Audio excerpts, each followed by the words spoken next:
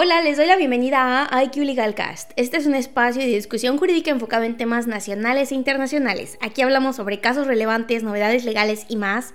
Yo soy Quetzali Cruz y el día de hoy les traigo un tema muy interesante. Me da muchísimo gusto saludarles. Gracias por estar aquí, por compartirme de su tiempo. Y traigo esta sentencia que está muy buena porque se enfoca en diversos aspectos. Por una parte es, ¿qué pasa con el reclutamiento de personas trabajadoras por parte de agencias intermediarias? Pero ¿qué pasa cuando estas agencias intermediarias también utilizan procesos de automatización, como, no sé, softwares, inteligencias artificiales, cosas por el estilo, en las cuales el proceso pues ya no es manual o ya no se va revisando como una por una la solicitud de empleo? Está muy bueno porque este es un caso de discriminación laboral que les traigo, que se dio en Estados Unidos, pero que creo que aplica a pues cualquier sistema jurídico, entre ellos México, en tema del derecho a la no discriminación. Así es que bueno, primero les voy a contar sobre la sentencia base y a partir de ahí comentamos un poco más y les cuento del caso de México. Hablemos de la sentencia primero. Esta es la sentencia Cristina Reines contra US Healthworks Medical Group. Y los hechos dicen así. Los demandantes, que son dos personas,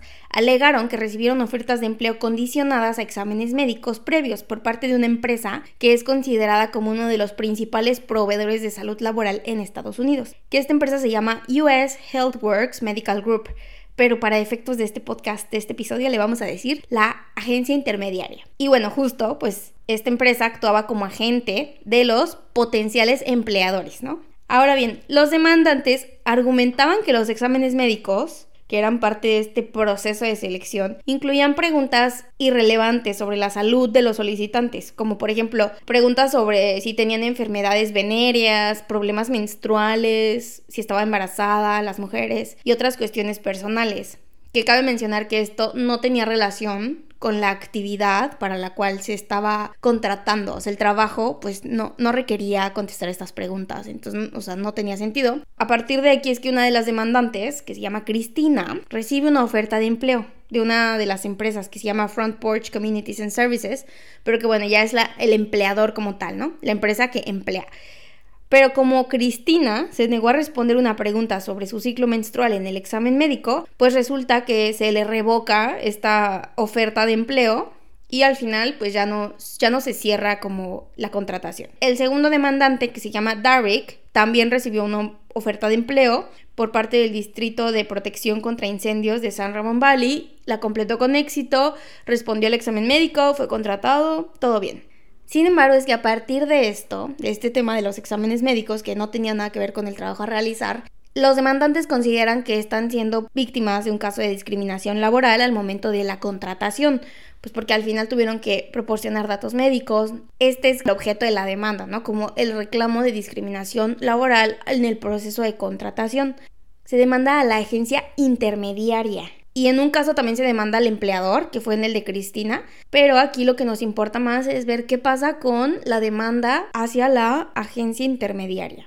Entonces, bueno, se demanda a esta persona moral en un tribunal estatal, alegando violaciones a ciertos artículos de la Ley de Igualdad de Oportunidades en el Empleo y la Vivienda de California. Y esto específicamente pues es por este motivo de discriminación laboral, ¿no? Entre otros ordenamientos, pero este es el que nos importa para este caso. Ahora bien, el tribunal estatal argumentó que la Ley de Oportunidades de Empleo y Vivienda no responsabilizaba a los agentes del empleador, por lo que los demandantes apelaron esta sentencia ante el Tribunal de Apelación de Estados Unidos para el 9º circuito. Y ahí es que ya se lleva a cabo como todo este estudio de en qué medida la agencia intermediaria puede ser o no sujeta a responsabilidad por haber violado el derecho a la no discriminación de estas personas en el proceso de contratación.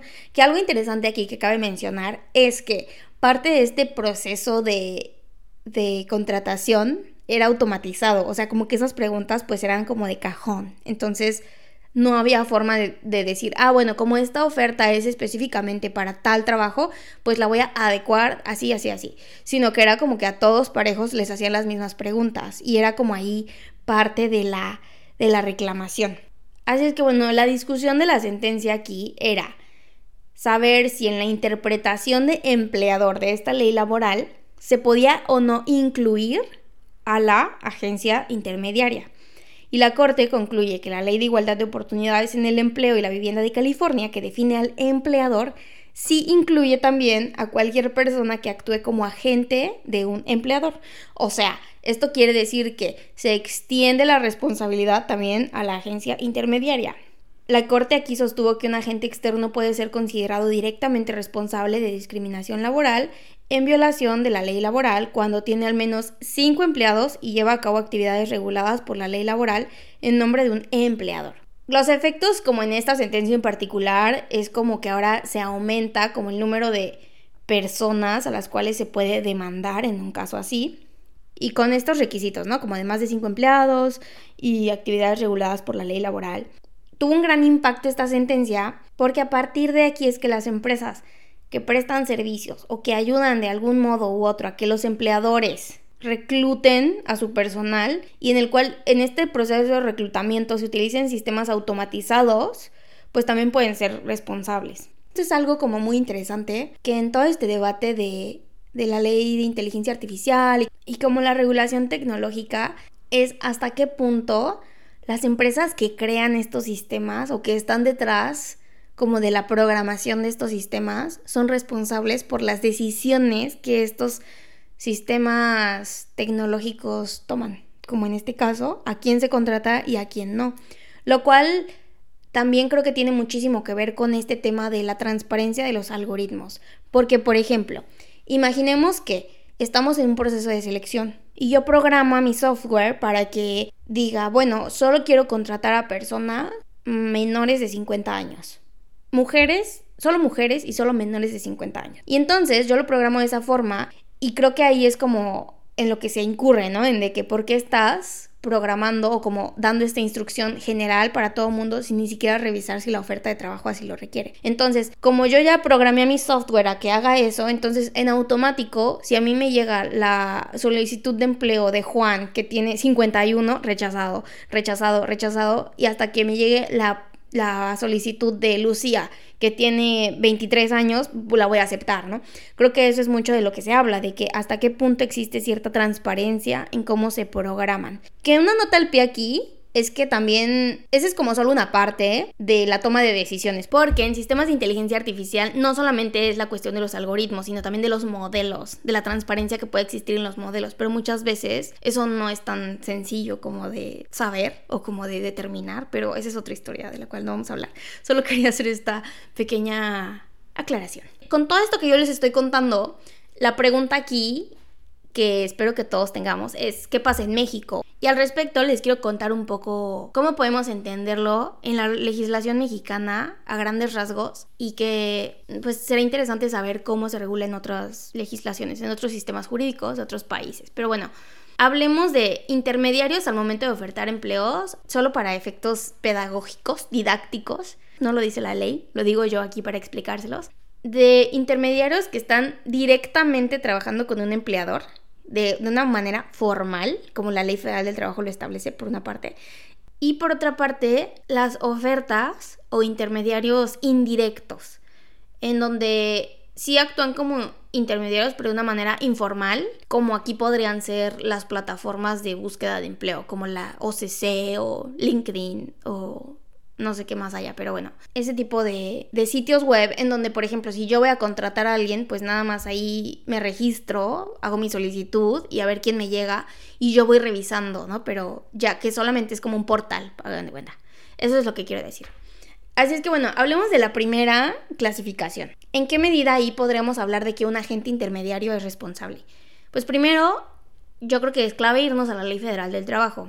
Y si ustedes revisan el artículo 12, señala que las agencias de empleo o intermediarios que intervienen en el proceso de contratación de personal pueden participar en el reclutamiento, selección, entrenamiento y capacitación de trabajadores, entre otros, pero que estas agencias no van a ser consideradas patrones, ya que este carácter lo tiene quien se beneficia de los servicios. Entonces, es interesante porque por una parte ya vemos, ¿no? O sea, no se les considera patrones, pero la pregunta acá es, podrían, aunque no se les considere patrones, tener responsabilidad en casos de discriminación laboral. Y lo vamos a contestar ahorita con estos artículos de la ley, que si observamos igual la Ley Federal del Trabajo, el artículo 28b, este artículo habla de trabajadores mexicanos reclutados y seleccionados en México para un empleo en concreto en el exterior, y en el cual sean colocados por entidades privadas. Entonces, en este supuesto se habla de que las agencias de colocación de trabajadores deberán cerciorarse de la veracidad de estas condiciones de trabajo, así como que estas condiciones sean dignas y que no impliquen discriminación de cualquier tipo. Entonces, en este supuesto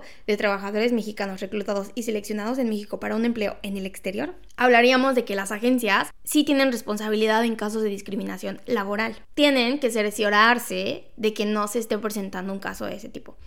Ahora bien, ¿qué pasa con los demás supuestos, que son la mayoría? Pues bueno, el artículo 539, igual de la Ley Federal del Trabajo, señala que a la Secretaría del Trabajo y Previsión Social le corresponden ciertas actividades, entre las cuales engloban la fracción segunda en materia de colocación de trabajadores.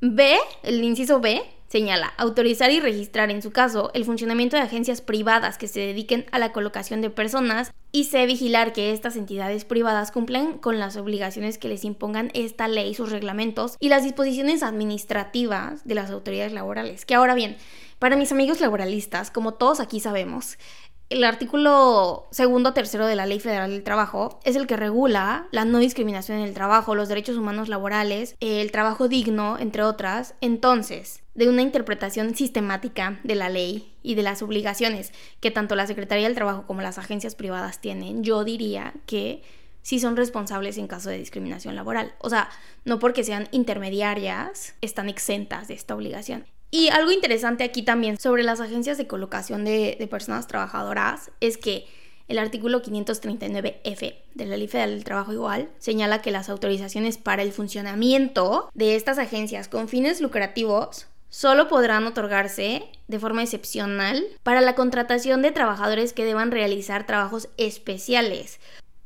Es decir, una empresa sí puede hacer uso o contratar a agencias privadas que puedan llevar a cabo esta selección y este reclutamiento, pero solamente cuando eso sea indispensable, o sea, que se justifique que es indispensable por tratarse de un trabajo especial. Y también otra cuestión es que este servicio debe ser gratuito para los trabajadores, y las tarifas conforme a las cuales se presten deberán ser previamente fijadas por la Secretaría del Trabajo y Previsión Social. O sea, sí está muy regulado en nuestra legislación laboral este tema, por lo cual en caso de que ahora, con toda esta automatización de procesos que se está dando, que amamos la tecnología, pero tiene que ser responsablemente utilizada, si una agencia intermediaria de colocación de personas trabajadoras está realizando estas actividades, pues primero tendría que estar registrada conforme a la Secretaría del Trabajo y Previsión Social, justificaciones, etc. Y además de eso, pues tendrá que cerciorarse de que en sus procesos de automatización no se estén discriminando a las personas que están solicitando los empleos para los cuales se está reclutando, ¿no? Eso me parece que queda más que claro.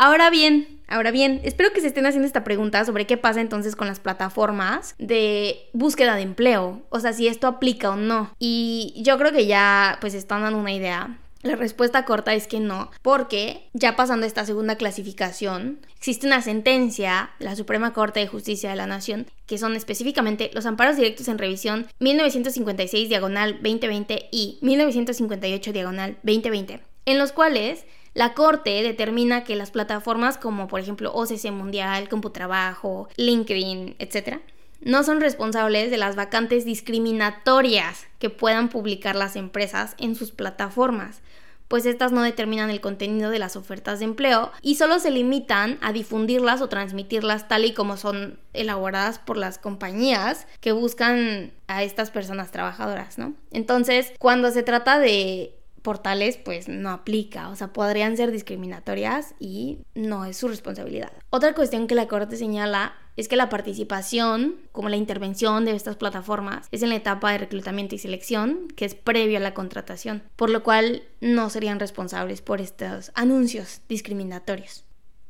Así es que bueno, de eso viene este tema. Se me hace muy interesante y me encantará saber si ustedes, como en otros sistemas jurídicos, tienen algo similar. Si no, y también, o sea, incluso si ustedes están en México, me encantará saber su opinión sobre este tema. hay mucha invitación y mucha proactividad a incluir como sistemas de automatización y como toda esta ola de legal tech en donde se propician todos estos softwares como para eficientar procesos, pero es importante también cuidar la calidad de estos procesos. Así es que cuéntenme qué opinan en los comentarios aquí en la cajita que se puede hacer de Q&A de Spotify, y también si no, pues por Instagram. Les mando muchos saludos. No se olviden darse una vuelta por la página de iqlegalcast.com. Hemos estado ahí agregando la tienda, las donaciones. Algunos episodios están en inglés, entre otras cosas. Así es que bueno, no se olviden tampoco de compartir este episodio en sus historias, o mándenme un screenshot, o cuéntenme qué les parece. Y nos escuchamos próximamente.